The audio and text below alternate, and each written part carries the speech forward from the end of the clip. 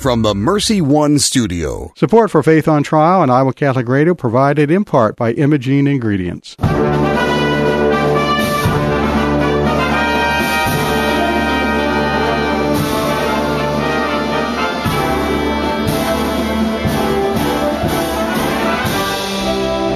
Our freedom of conscience and religion is being challenged by laws and regulations imposed by secular society. It's time to hear from the top Christian litigators in the nation who have come forward to tell us the truth and help us defend our faith. Hear ye, hear ye. All rise. Faith on Trial with Defender of the Faith, Deacon Mike Mano, is in session. And good Thursday morning from the Mercy One studios in West Des Moines. Good morning, Gina. How are you doing? I'm doing well. Did you have a good week? Yes, I did. How long is this nice weather going to last? I'll tell you what. Oh, I hope forever. Yeah. This is so incredible. The coolness in the morning for walks, and the warmth in the evening for a quick dip in a pool. Well, I don't have a pool I can dip into. Well, but, do you? We have a neighbor actually that's very generous with the use of their pool. So it's just right. Not a little bit of rain in the middle of the day. It's if we could just freeze frame this climate, we'd make millions. We'd be happy. Everyone would move here. So I'm glad you had a good week. I tell you, these weeks are still very scrambled. I'm waiting for the routine to set back in. This COVID in isolation I woke up Tuesday morning and I thought it was Friday, almost for an hour. I've done that too. Wake up, you're not sure which day it is. That's because right. You don't have the structure of getting up, going someplace, all That's that. Right. Yeah. I have to tell our listeners there's 61 days to the election, and I'm sorry you're probably hearing that from everyone, but very important to this particular program because so many cases that are handled in the courts are because of the laws and the legislation and the rules and the regulations set in place by our leaders. And so it's important for us to make everyone aware of how important voting is and knowing about who you're voting for and what their philosophies and policies are. And how you're voting, because we're going to be talking to a voting expert about that today. We have another Hans von Spankowski, who is from the Heritage Foundation, who wrote a report on this, and he's kind of widely recognized as an expert in this area. The other thing I was going to mention, you talk about, 61 days or whatever is left. Time to start your rosary novenas right now. We need some help with this thing down here, and there should be people upstairs looking down trying to help us out. Well, if it hasn't been pointed out on Iowa Catholic Radio in the last 24 hours, I will remind our listeners that the best weapon is the rosary. It is, absolutely. And we are warriors, and as long as we hold those rosaries and we say them at least once a day, we're doing our part to defeat evil. That's right. And there's certainly a lot of it out there. Or so it These seems days, if you open up the news. Yes. Yeah, that's right. Or open up the true news anyway. All right, let's see. We're going to talk about, as I just mentioned, about that mail-in voting and what's the difference between absentee ballots and mail-in ballots. And then we're going to talk again to our friend Alex Schadenberg, who is the executive director of the Euthanasia Prevention Coalition. We're going to talk about what effect the lockdowns have on suicide rates and how people are being pushed sometimes into suicide out of loneliness and out of despair. Very prevalent. Mm-hmm. People need connections to survive as much as they need food and water and air. Those connections are very important, and I'm saddened by the number of statistics I've seen in the area of suicide during this COVID shutdown. Yeah, it is unfortunate. So hopefully he'll have some hope for us. He'll show us some signs of things to do and people to see in terms of or scare the heck out healing of us. Yes. With whatever statistics he has. All right, do you have a prayer to open us up with? I do. A prayer for peace today, in the name of the Father, and the Son, and the Holy Spirit. Amen. God of peace, bring your peace to our violent world. Peace in the hearts of all men and women, and peace among the nations of this earth. Turn to your way of love those whose hearts and minds are consumed with hatred. Strengthen us in hope, and give us the wisdom and courage to work tirelessly for a world where true peace and love reign among the nations and in the hearts of all. Amen. Amen. Thank you very much, Gina. And this is Faith on Trial on Iowa Catholic Radio. We will be right back with Hans von Spankowski after these messages.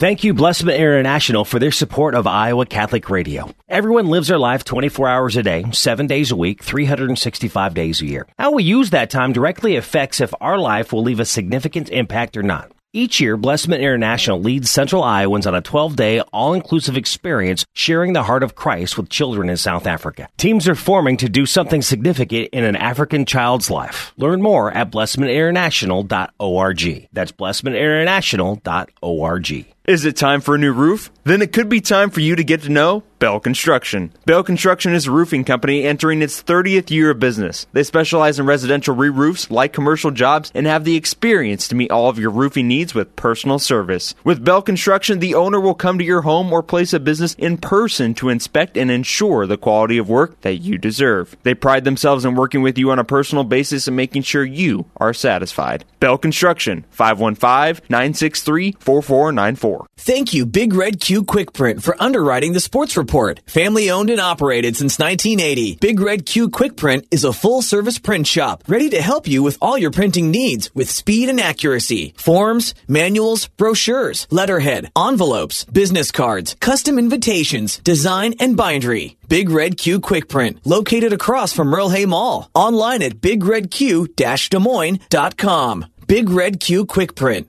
We make printing easy. What is the best gift ever?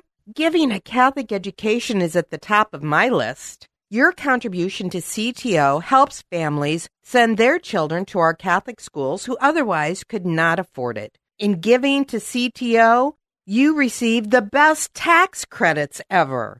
Pledge or donate online at ctoiowa.org. The bottom line, it's for the kids and their future. Support for Dowling Catholic Sports on Iowa Catholic Radio is provided in part by Ashworth Vision Clinic. With 2 licensed optometrists, Barbara Sheets, a Dowling graduate, and Dr. Greg Harper, the Ashworth Vision Clinic team provides complete eye exams, contact lenses, glasses, glaucoma testing, and pre- and post-operative care. Ashworth Vision Clinic is located at Ashworth and 60th Street in West Des Moines, 515-440-4610, ashworthvision.com. 515-440-4610, ashworthvision.com. Ashworth Vision Clinic. Support for Iowa Catholic Radio and Faith on Trial provided by Paul Martin and Paul Mitchell, owners of Imogene Ingredients. Imogene Ingredients supply specialized feed ingredients for livestock and pet diets to improve maternal and young animal health in both conventional and organic production. This is Faith on Trial on Iowa Catholic Radio. You've probably been hearing a lot of discussion recently on mail-in voting and absentee voting and whether or not there's fraud involved. Hans von Spankowski is a senior fellow at the Heritage Foundation. He's also an author of a recent report, 4 Stolen Elections, the Vulnerabilities of Absentee and Mail-in Balloting. Hans, nice of you to join us this morning. Welcome to our program. Well, thanks for having me on. Hans is an expert in this area, so let's start off with a very simple question for a lot of non-experts out there. And what is the difference between absentee voting and mail-in voting? Because there seems to be a lot of confusion out there, which is which, and what is wrong with one and not with the other, et cetera. 5 states in the U.S. have, I think, unwisely switched to all mail elections. They don't have any opening polling places. What they simply do is they mail a ballot. You can call it an absentee or mail-in ballot, but they mail a ballot to every registered voter in the state, which brings up all kinds of problems because state voter registration lists are in such bad shape. States don't do a good job of cleaning it up, that they are, in many places, sending out ballots to people who no longer live at those addresses because they've moved or died. In the rest of the country, 45 states, the District of Columbia, we vote in person, but we do have the ability to vote by absentee ballot. In many of the states, you don't need an excuse. Some states, you need an excuse, like you're sick or physically disabled, won't be able to make it to the polling place. And in those states, you fill out a one-page form, you sign it, you send it to election officials saying, I would like to vote by absentee ballot, and they mail it to you for you to complete and send back. And that's the difference between absentee balloting and the kind of universal all-mail elections that some places have. Okay. Now, recently we had a case here in Iowa, in Cedar Rapids, Iowa, where the county election commissioner sent out absentee ballot requests to everybody who was on the voter rolls, and he included in that absentee ballot request pre-printed all the voter information that was needed, including the unique identifier for that voter, either their driver's license number or their assigned number by the election office. Right. And the district court, the local district court, just threw all of that out. Good decision? Bad decision? Good decision by the court, and a stupid decision by the election official. Because the whole point of having to fill out an absentee ballot is it gives the election officials some ability to authenticate the request. Because the voter has to provide the same registration information that they provided when they first got registered to vote. And if you pre-fill in all that information, I'd be willing to bet you a dinner in the nicest restaurant in town that if I received a absentee ballot request form like that at my house for someone who no longer lived here, like the owners of this house who moved away a long time ago, I'm willing to bet you that I could sign that form, mail it in, and election officials wouldn't realize that I wasn't the voter, and they would promptly send me an absentee ballot. Now, in your report that you did on the fraudulent elections, you found a lot of that going on, didn't you? I sure did, and the point of that paper that I published for Heritage was to show folks that, no, there is proven absentee ballot fraud, and in fact, it has changed the outcomes of different elections. And unfortunately, we have fraud that occurs in many different ways in elections, even with in-person voting. Exactly. But absentee ballots are the easiest ballots to steal, to forge, to alter, or to put pressure on voters in their homes to a particular way. And that's why it's unfortunately the most common form of election fraud when people want to cheat. Well, and it's the most difficult to prosecute. There's very little proof that I signed somebody else's ballot request. No, in fact, it takes a huge amount of resources, because what you have to do is you have to you not only have to go interview voters, which is a very long process, but then you have to hire handwriting experts. It's really a big problem. But look, aside from all of that is this problem, and that is if you Google it today, there's a report about the fact that 3,000 voters in Georgia have just filed complaints over their August 11th primary runoff saying, hey, we never got the absentee ballots we had requested. You have the problem of the U.S. Postal Service not delivering mail either at all or in time. And plus, you have a second problem, which is when you send back the absentee ballot, you the voter, again, you have to complete certain information on the form. And if you don't do that completely, your ballot is going to get rejected.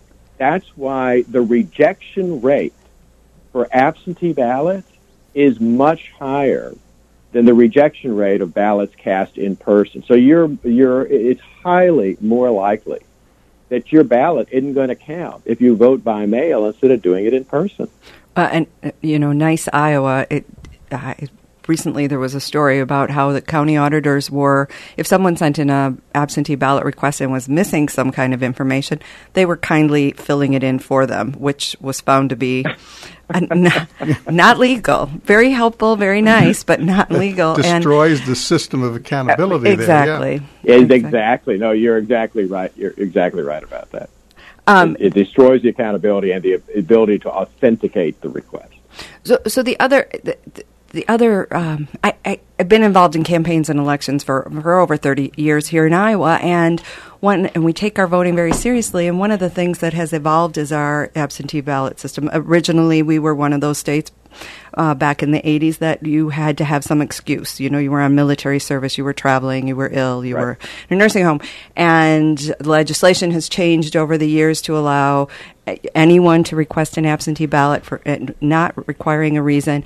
And then we started with the mobile voting sites throughout the state, you know, moving around so people can vote early in their library or the mall or whatever.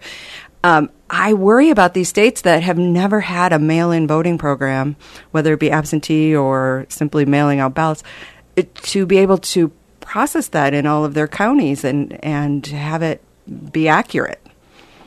Oh, no, you're absolutely right about that.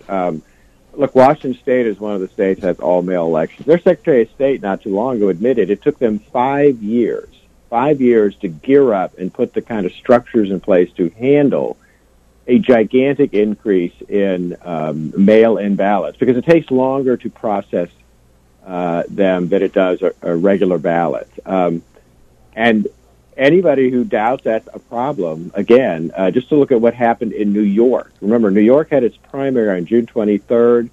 Election officials there, again, unwisely encouraged as many people to vote by mail as possible. They had an almost exponential increase in mail-in ballots, and it turned into chaos. It took them 6 weeks to count the ballots for a primary election. And those results now, by the way, are still being contested in court. Why? The rejection rate for the mail-in or absentee ballots was 1 in 5. 20% of the ballots were thrown out by election officials for everything from not arriving in time to missing information to voters forgetting to sign the ballot. That's a 20% disenfranchisement rate. You know, that not getting the ballots in time is something that really scares me. I have this nightmare that we're going to go to bed one election night knowing or believing that, say, Mr. Trump has won re-election narrowly, only to find out the next day there's going to be hundreds of thousands of new ballots that show up in key precincts and in key states that are going to alter the election, and then we're going to be into a legal fight for the next 3 months on how to count those votes. Oh, no, I think that is a very real possibility, or actually I should say a real possible nightmare that could occur. And the results so far in places like New York, again, show that is a real possibility. Now, with the mail-in votes, you were talking about the state of Washington. I think you mentioned in your report about a colleague of yours who had moved out of Washington 15 years ago or so, and even though she's not eligible to vote there anymore, she still gets a ballot every year in the mail. No, that's exactly right. She grew up in Washington. She moved out of the state 8 years ago. Her sister moved away 10 years ago. But her parents inform the two of them that both of them still get ballots mailed to them by the state of Washington every election because Washington still thinks they're residents. They could easily vote those ballots and send them in. The state would never realize that non-residents have voted in the election because they think they're valid residents. And that points out back to the original problem we were talking about, which is statewide voter registration rolls are not in good shape. Now, it seems to me that the people that are pushing for the mail-ins are the same people that don't want to clean up the voter rolls and are opposing voter ID laws.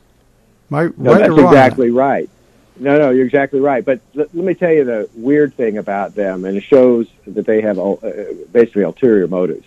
One, at the same time they're pushing for these all-mail elections, you know, they have filed lawsuits saying that states should not do signature comparisons and they should not require witness signatures, which is often a requirement in states. And at the same time, they're trying to force states to allow vote harvesting.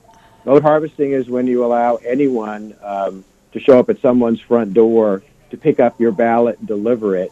Now, that doesn't make any sense in the face of COVID-19, right? All right. Why would you want to allow strangers to come to people's front doors and pick up ballots? Well, we have, in the past, before COVID, we had staffers or volunteers who would literally take absentee ballot requests to the nursing homes and help the patient or the clients fill out the forms and send them in for their ballots, and then later go back and help them vote. That's probably a little more than helping in some instances. Here, sign here. I suppose. And that's probably both sides guilty of that sort of behavior. But nonetheless, that kind of harvesting isn't going to, if we can call it harvesting, isn't going to be able to happen this time unless those ballots aren't actually getting to the patients in the nursing homes. Yeah, no, that's a real problem too. So that people being taken advantage of, the elderly, particularly, that happens with absentee ballots. Yeah, the one guy in your report said, "I thought I was signing up for food stamps." Yeah.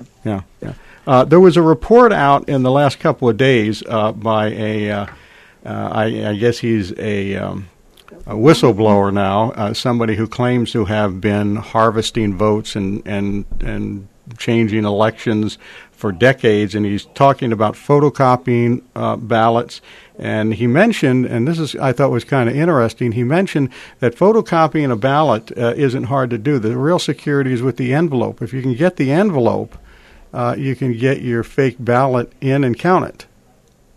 Right, and that's why vote harvesting is a bad idea. You're putting a very valuable commodity ballot into the hands of people who have a stake in the outcome, and you're giving them the opportunity, as this guy said they do, of steaming open the envelopes and changing the vote inside. Right. That seems like an awful lot of work. Yeah, and then there are just a couple of minutes each, is what the report said, just a couple of seconds to steam that open and change the ballot inside. Yeah, it's a mess. Now, one of the things that we keep hearing in reports, and I was listening to one of our local TV channels the other day, and they were talking about something. And then at the end of the piece, the anchor came on and said, "Well, of course, there's never been any real evidence of any fraudulent elections or elections that have been overturned by fraud."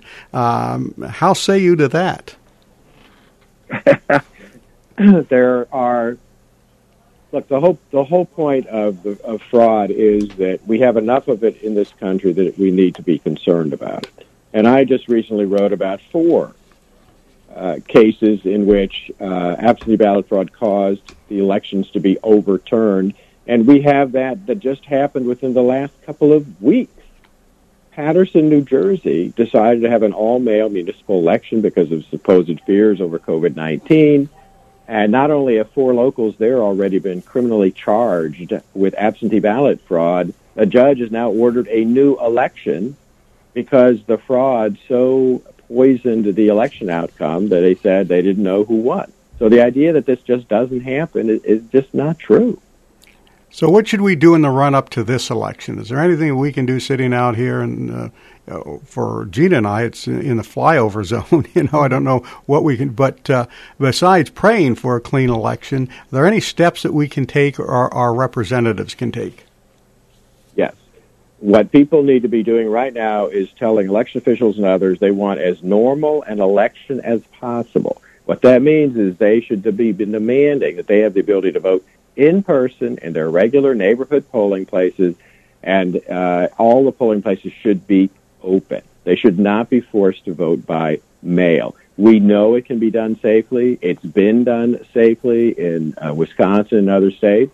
As long as the polling places simply implement the health safety protocols we're all seeing when we go to the grocery store or the pharmacy, wear a mask, line spacing, etc., and you'll be able to vote safely in person. Now, let me ask you, where can we find a copy of your report? I know it's online. Do you have the go to heritage.org, heritage.org, and it's on our page about election integrity. Very good. Hans, thank you for joining us today. We certainly appreciate you. Did you have another question, no, Gina? Oh, okay. We certainly appreciate you taking the. we could go on a couple hours with this, I'm sure. Yeah, but hopefully we could have wakened a couple of people up to this and send them on to your page, Hans, so that people can read that report themselves.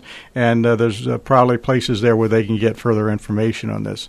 They sure can. We want to thank you very much for joining us. We certainly appreciate it. Thank you. God bless you. Thank you. Certainly. This is Faith on Trial on Iowa Catholic Radio. Radio, and we will be back right after these messages. Thank you, Blessman International, for their support of Iowa Catholic Radio. Everyone lives their life 24 hours a day, 7 days a week, 365 days a year. How we use that time directly affects if our life will leave a significant impact or not. Each year, Blessman International leads Central Iowans on a 12-day, all-inclusive experience sharing the heart of Christ with children in South Africa. Teams are forming to do something significant in an African child's life. Learn more at blessmaninternational.org. That's blessmaninternational.org. Is it time for a new roof? Then it could be time for you to get to know Bell Construction. Bell Construction is a roofing company entering its 30th year of business. They specialize in residential re-roofs, light commercial jobs, and have the experience to meet all of your roofing needs with personal service. With Bell Construction, the owner will come to your home or place of business in person to inspect and ensure the quality of work that you deserve. They pride themselves in working with you on a personal basis and making sure you are satisfied. Bell Construction, 515-963-4494. Thank you, Big Red Q Quick Print, for underwriting the sports report. Family owned and operated since 1980, Big Red Q Quick Print is a full-service print shop ready to help you with all your printing needs with speed and accuracy. Forms, manuals, brochures, letterhead, envelopes, business cards, custom invitations, design, and bindery. Big Red Q Quick Print, located across from Merle Hay Mall. Online at bigredq-desmoines.com. Big Red Q Quick Print. We make printing easy. What is the best gift ever? Giving a Catholic education is at the top of my list. Your contribution to CTO helps families send their children to our Catholic schools who otherwise could not afford it. In giving to CTO, you receive the best tax credits ever. Pledge or donate online at ctoiowa.org. The bottom line, it's for the kids and their future.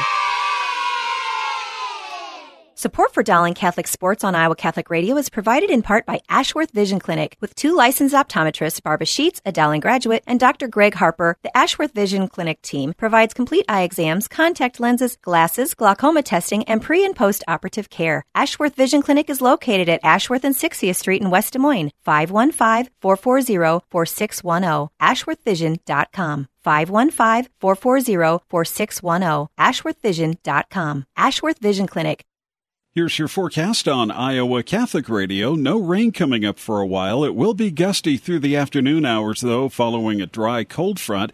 Wind up to 30 miles an hour, our high around 80, and sunny. Still breezy overnight, mid-50s and clear, and then a little bit warmer tomorrow. We'll hit 85 with sunshine.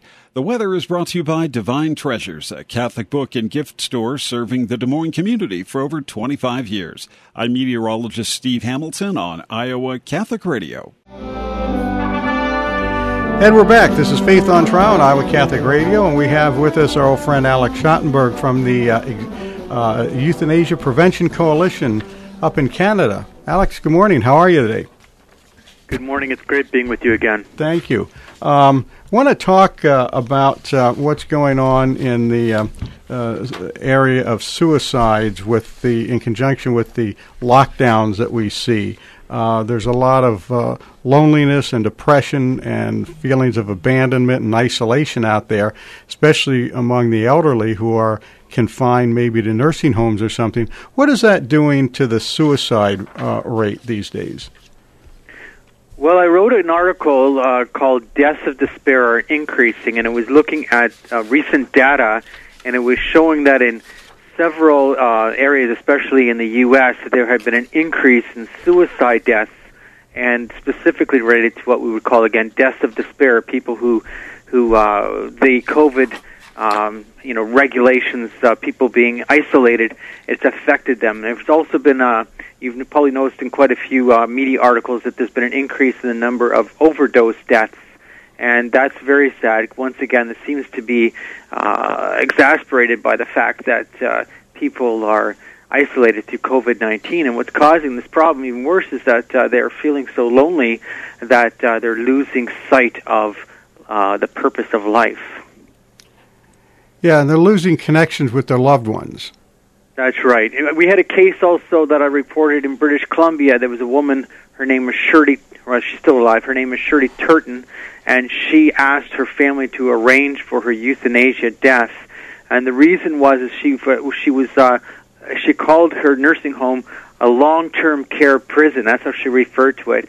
And the COVID-19 regulations had so upset her and made her feel so depressed and lonely that she said she wanted to die. And this was a situation where the family had, previous to COVID, regularly taken her out. She was regularly going home to her family farm for dinner and being with her family. And then with the regulations, she wasn't allowed to go anywhere. She was so isolated and depressed that she was asking for euthanasia. Now, is this common? I don't know how common it is, but we do know that if there's one story, there must be many. And to even make it more clear of what's going on, I just published an article about a seniors advocate in British Columbia. So once again, this is related again to the whole COVID-19 issue. Her name is Isabel McKenzie. She's a leading seniors advocate in British Columbia. So this is again, that's the left of the country. But anyway, saying that they've had several people asking for an assisted death, MAID, euthanasia, whatever you want to call it, based on isolation and loneliness, and that in fact the COVID regulations, she's asking the question: are there going to be more deaths based on the COVID regulations than actually COVID-19 itself? In Canada, is it legal to ask for euthanasia simply because you're lonely or depressed? No, but there has to be other factors. So in the case of someone in a nursing home, they might have other, what you would call comorbidities. They might have other health conditions. And now that with their isolation and their depression, it's leading them to want to die. So, we're dealing with a case right now in Nova Scotia, and it's a wife who's trying to prevent the euthanasia death of her husband. Her husband has COPD, but he's not in any way dying. He does have delusional attitudes about his health care. She talks about the fact that her husband believes he's got certain health conditions which there's no proof of him having. He's also quite depressed by what's going on in his health condition. But he was approved for euthanasia, and she's been challenging that and trying to stop the death of her husband in the courts because he's not dying, he's not nearing death, but he was actually approved. And so you have to start thinking that there's some physicians who are heavily into this euthanasia concept, this killing concept, who are easily approving these deaths. So, you know what I'm saying? The law does not actually protect people. It was designed that the doctors decide, and once a doctor decides, they have complete oversight of the situation.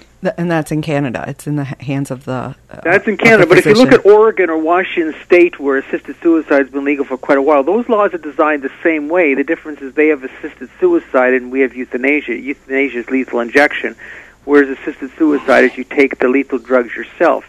But in both Oregon and Washington State, the doctors decide, and there's no actual oversight because the reporting system is done by the doctor who decided to kill you. So you die by the lethal drugs, and then the doctor who approved it sends in the report. So when you have a system like that, you actually don't have oversight. Decisions are made. The doctor knows that there's no way that there's a comeback based on a wrong decision. We're trying to question this whole thing in court because how can you have a situation where someone's life's going to be ended and the wife is saying, well, my husband is delusional. He talks about things that are not actually happening. And when you say doctor, you're talking about a medical doctor, not necessarily a psychiatrist or a psychologist. Right. So in the U.S., in Oregon, Washington State, it's doctors will decide. So the law requires two doctors to agree to the assisted suicide, and usually those two doctors they know each other. Usually it's a situation where one doctor approves, and then the second doctor they know is a pro-assisted suicide doctor. So there's not usually an issue of, oh, well, we got all these no's from these doctors because this. No, usually it's how would you say, people friendly to the concept who are approving these things. But in Canada, it's doctors and nurse practitioners. So in Canada, they added nurse practitioners to the list of people who could approve your death. And I think the reason they did it is because the difficulty in Oregon and in Washington State and these other places is finding doctors willing to kill you, right? Right. So if you add a few more groups of people who are capable of approving it, then obviously you'll have less of a difficulty finding medical professionals willing to do the act.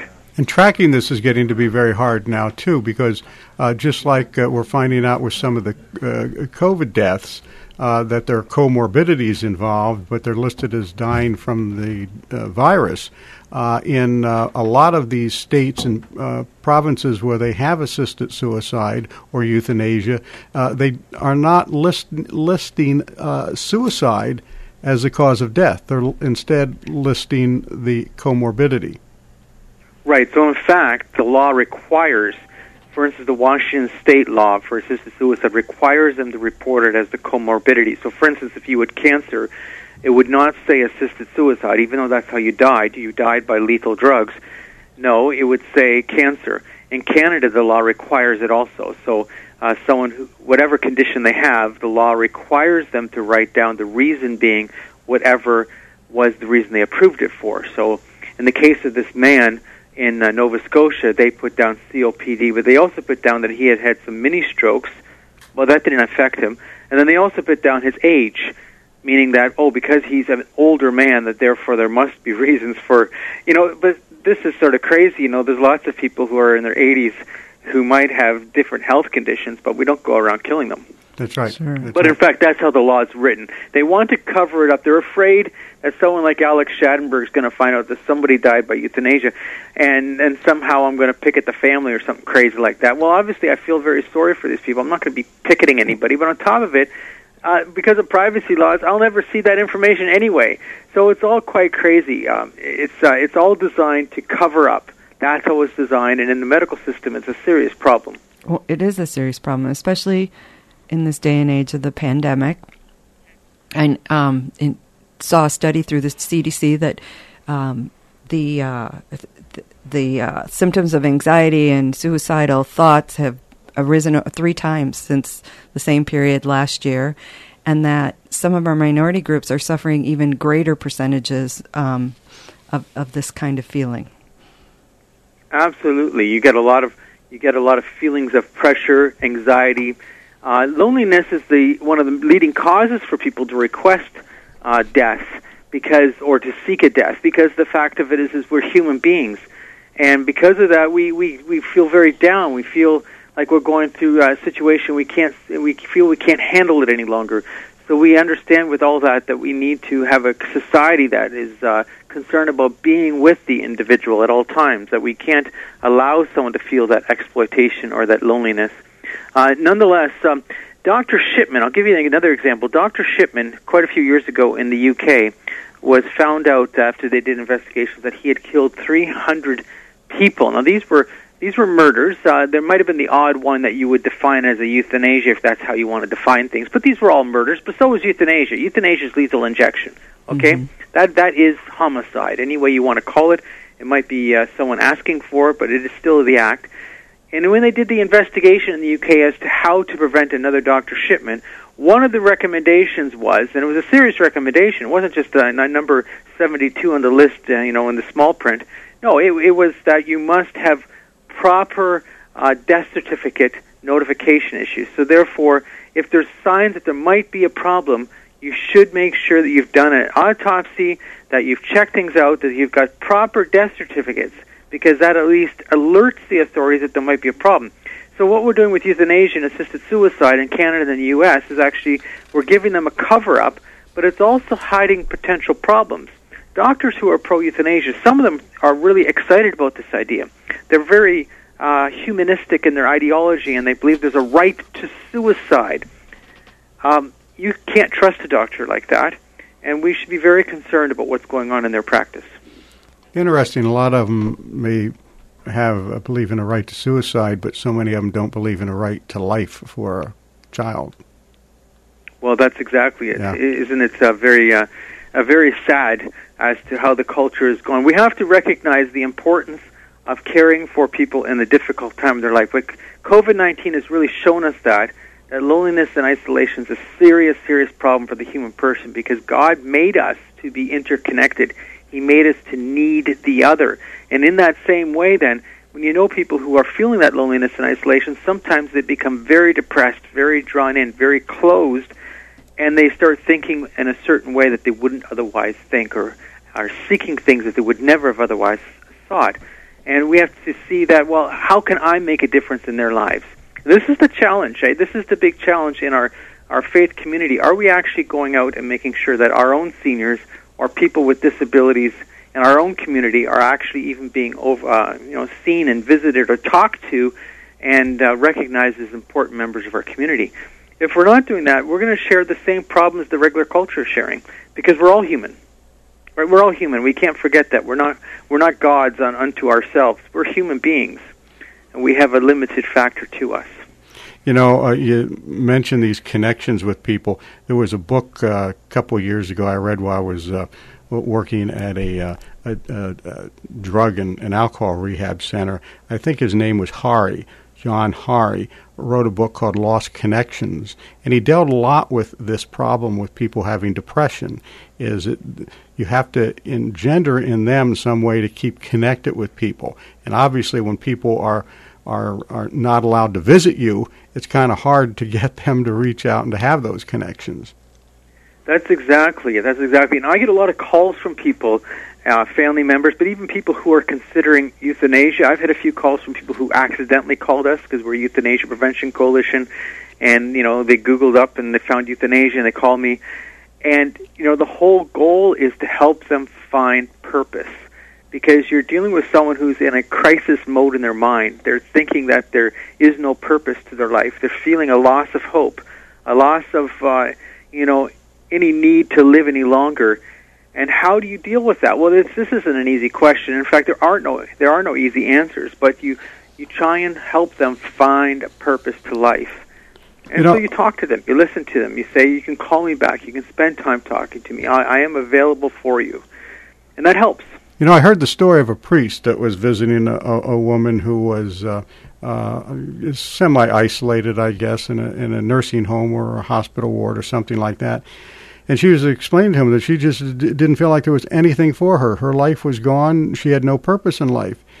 And the priest said to her, I'll give you a purpose. Mrs. So-and-so down the hall is critically ill. I need you to pray for her. Say a rosary every day for her. And it perked her up. The next time the priest came in, because she was doing something. She had found a purpose. I want to ask you, you're in your column, Death of Despair, what is the, I think you mentioned this in there, what is the pro-suicide lobby doing in reaction to COVID and all this? Well, they've actually redefined everything. They've been busy. They set up there's an anti-suicide organization that the pro-euthanasia people set up, which is a fake organization. And they've been working very hard to get articles published saying that suicide, assisted suicide, euthanasia, these things are unrelated. In fact, it's completely false. My experience is that people ask for euthanasia or assisted suicide for very similar reasons that as for people who are seeking to die by suicide. As sad as that is, I find it to be very similar, maybe different circumstances, but certainly very similar mentality and reasons. So by them totally redefining it, they are saying that, in fact, it's not an issue. But they've been doing something else also in the fact that they've been pushing hard for assisted suicide approvals by telehealth. So telehealth regulations in the U.S. and Canada changed at the time of COVID in order to allow people to speak to physicians not face-to-face, but to continue to receive medical care, and it would be done by, via computer, etc. And by doing that, we've been able to continue health care for people in a non-face-to-face manner. But the assisted suicide lobby and the euthanasia lobby has been pushing for that, for approvals for death by the same telehealth. This is a crazy idea. Anyway, the whole concept of euthanasia as suicide is a crazy idea. But even if you think of the basic concept of you're having to ensure that their medical condition is what it is in order to approve to kill them, well, how are you going to do that over telehealth? Oh, you can't get a prescription refilled unless you go back in and see the doctor anymore. Well, actually, with these regulations during COVID, in some states, you actually could get a prescription refill over telehealth. So, there's a lot of things being done right now by telehealth because of the restrictions. They want actually that they can approve your death and have your drugs be a prescription written for your death, all based on telehealth. Now, we have to remember, these are lethal drugs, and the type of drugs they're using I'm not going to get into it. We can do a whole other show on that, but maybe that's too much information. But these are we'll drugs have you that back. are not in any way palliative. These are drugs that are designed to kill you. So I'm not talking about the intentional abuse of palliative care drugs to give someone an overdose. I'm talking about drugs that are designed to kill you, and they're giving you these drugs for that purpose. This is all intentional killing, right? This is what we're talking about, and there's nothing too innocent about it. And they're selling some of those over the internet, aren't they? That's the other thing going on. And I just recently wrote another article about how they've shown that these Nembutal deaths, now I shouldn't be mentioning the name because people can Google it, but anyway, I've said it now. These deaths have been shown that they affect one's lung capacity, and that they're showing that these deaths are actually very similar to drowning. So the effect of someone dying with these drugs is very similar to the effect of drowning. So in fact, this supposedly safe, peaceful, dignified death is a death by drowning, which is far from being a dignified death for anybody. I'm just gagging thinking about that. So but it does go fairly quick because they make sure you order enough drug to kill you. But nonetheless, no one wants to go through that. No. Thank you. So, in these effects of the suicide rates, what is the role that people in their faith is playing in either preventing or helping others through these times? Well, there used to be a time where people of faith had a far lower suicide rate, and we're not actually seeing that so much in the data anymore. And I think one of the reasons is that people are afraid to talk about it. And they need to talk about it, not in the sense of talking about, we should know that there's a suicide scourge going on in the culture, because really that's what's happening. But the fact that people of faith should understand the finality of what's happening here. Because the funny thing is when someone's going through this feeling of wanting their life to be ended, they're not thinking anymore in a normal fashion. They're not thinking of the same type of way as you would normally think of effects of what you're doing, because they've become so darkened by it. But if you've had ingrained within you this thought that suicide is always wrong, then in fact, at that time when you're even darkened, there's still going to be something reminding you in your mind that maybe suicide is always wrong. I had a woman contact me who has gone through deep depression in her life. A wonderful woman, a great woman of faith, but she's been just suffering with depression. And the one thing that's always held her together is she believes that suicide is always wrong. So even in her darkest time, she's saying, I've never pushed myself to the act because there's something telling me you never do that. So that's and that's what was an advantage in the past for people of faith, and that seems to be something that's waning. So people shouldn't be afraid. Our faith leaders shouldn't be afraid to say it, even if they're going to get attacked by the secular media about that. Yeah. It's not about judging anybody, because we're not trying to judge anybody at all. What we're trying to do is protect life. And we appreciate that. We appreciate what you do. And we always enjoy our visits with you. Unfortunately, we're out of time right now, but Alex, we'll have you back again in a couple of months, and we'll pick up where we're leaving off here. Mm-hmm. Thank you very much for joining us. We certainly appreciate that. Thank you. This is Faith on Trial on Iowa Catholic Radio. We will be back after these messages. Is it time for a new roof? Then it could be time for you to get to know Bell Construction. Bell Construction is a roofing company entering its 30th year of business. They specialize in residential re-roofs, light commercial jobs, and have the experience to meet all of your roofing needs with personal service. With Bell Construction, the owner will come to your home or place of business in person to inspect and ensure the quality of work that you deserve. They pride themselves in working with you on a personal basis and making sure you are satisfied. Bell Construction, 515-963-4494. What is the best gift ever? Giving a Catholic education is at the top of my list. Your contribution to CTO helps families send their children to our Catholic schools who otherwise could not afford it. In giving to CTO, you receive the best tax credits ever. Pledge or donate online at ctoiowa.org. The bottom line, it's for the kids and their future. Support for Dowling Catholic Sports on Iowa Catholic Radio is provided in part by Ashworth Vision Clinic. With 2 licensed optometrists, Barbara Sheets, a Dowling graduate, and Dr. Greg Harper, the Ashworth Vision Clinic team provides complete eye exams, contact lenses, glasses, glaucoma testing, and pre- and post-operative care. Ashworth Vision Clinic is located at Ashworth and 60th Street in West Des Moines, 515-440-4610, ashworthvision.com. 515-440-4610, ashworthvision.com. Ashworth Vision Clinic.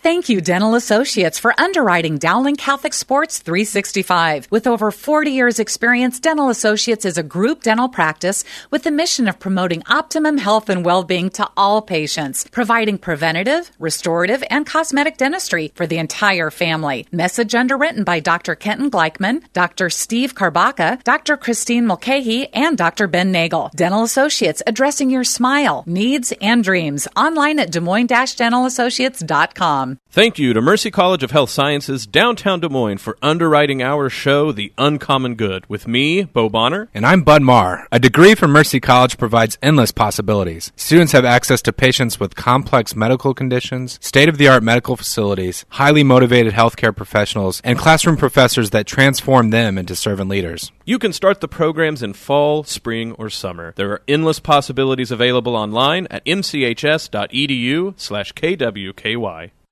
Support for Iowa Catholic Radio and Faith on Trial provided by Paul Martin and Paul Mitchell, owners of Imogene Ingredients. Imogene Ingredients supply specialized feed ingredients for livestock and pet diets to improve maternal and young animal health in both conventional and organic production.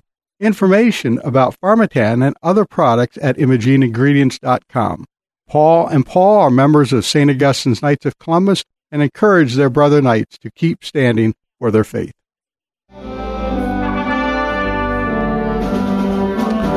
This is Faith on Trial on Iowa Catholic Radio. We are now back.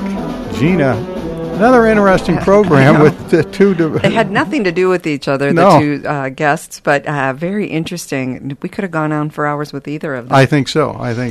I do have to mention, though, that my thought, after listening to Alex with the Euthanasia Prevention Coalition, my overwhelming feeling is that it needed to remind me to reach out to other people. Right. I need to do a better job of connecting with members of our parish that I haven't seen in 6 months, and family members and neighbors and the like. Yeah. And he has a website, too. It's epcc.ca, CA for Canada. One more time. It's EPCC.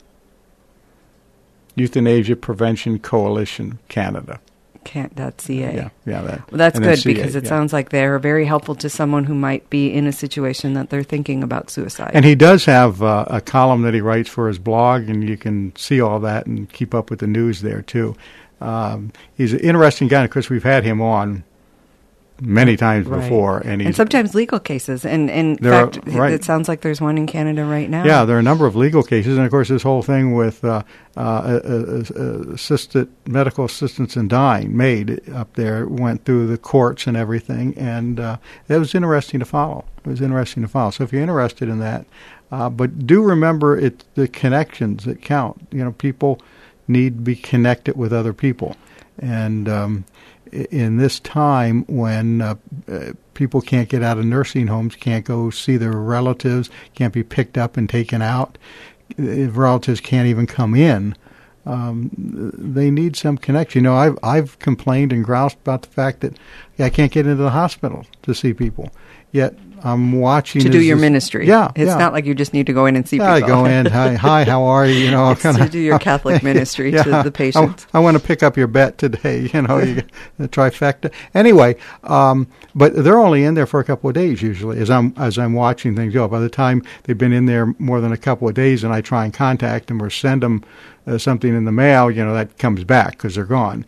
But people in nursing homes, you know, those are people that we really need to connect with. At least send them mail or something so that they know that people on the outside are thinking about them and praying for them. Very good. Yeah. A very good reminder for all of us, for sure.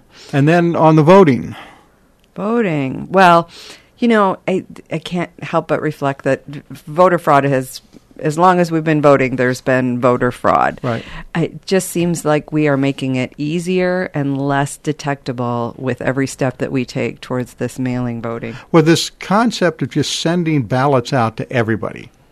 To every mailbox. To every mailbox. Because that's not what actually to everybody. That's right. To every mailbox is just abhorrent in my mind, especially now they're trying to foist that on the country with only 2 months to go before the election. I mean, if you want to do that, try it out in a small municipal election sometime. But, of course, they just had one thrown out because of that. Sure. You know? So, yeah. And not only the voter fraud, who's casting those ballots, the other problem is going to be who's counting the ballots and how are they being counted. Well, that's another whole problem. I know they're sending many lawyers to many of these places that are counting ballots.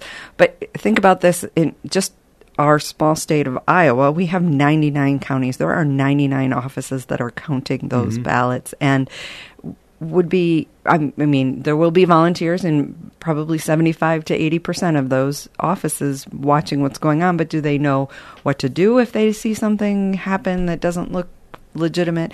You know, it's just it's an overwhelming prospect of the legitimacy of the voting process, but I do believe in Iowa we have a great process, and I do believe in the legitimacy of the voting here. But voter fraud has been going on. Do you know, forever. by the way, why we have 99 counties? No. Well, all right. You're a historian, so you're they were share set that. up that way so that a person anywhere in the county could go and conduct business in the county seat and be back home anywhere in the county in one day.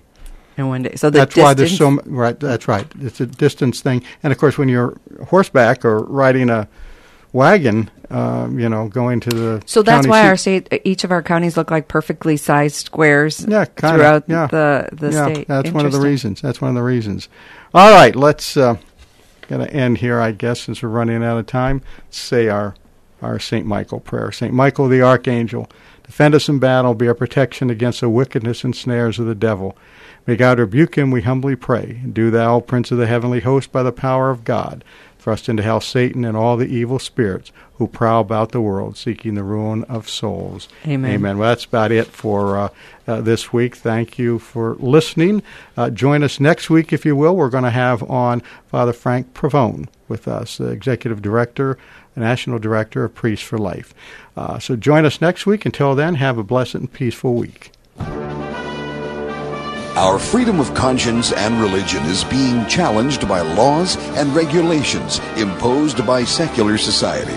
Faith on Trial, with Defender of the Faith, Deacon Mike Mano. Faith on Trial, Thursdays at 10 a.m. on Iowa Catholic Radio, iowacatholicradio.com, and the Iowa Catholic Radio app. Support for Faith on Trial and Iowa Catholic Radio provided in part by Imogene Ingredients.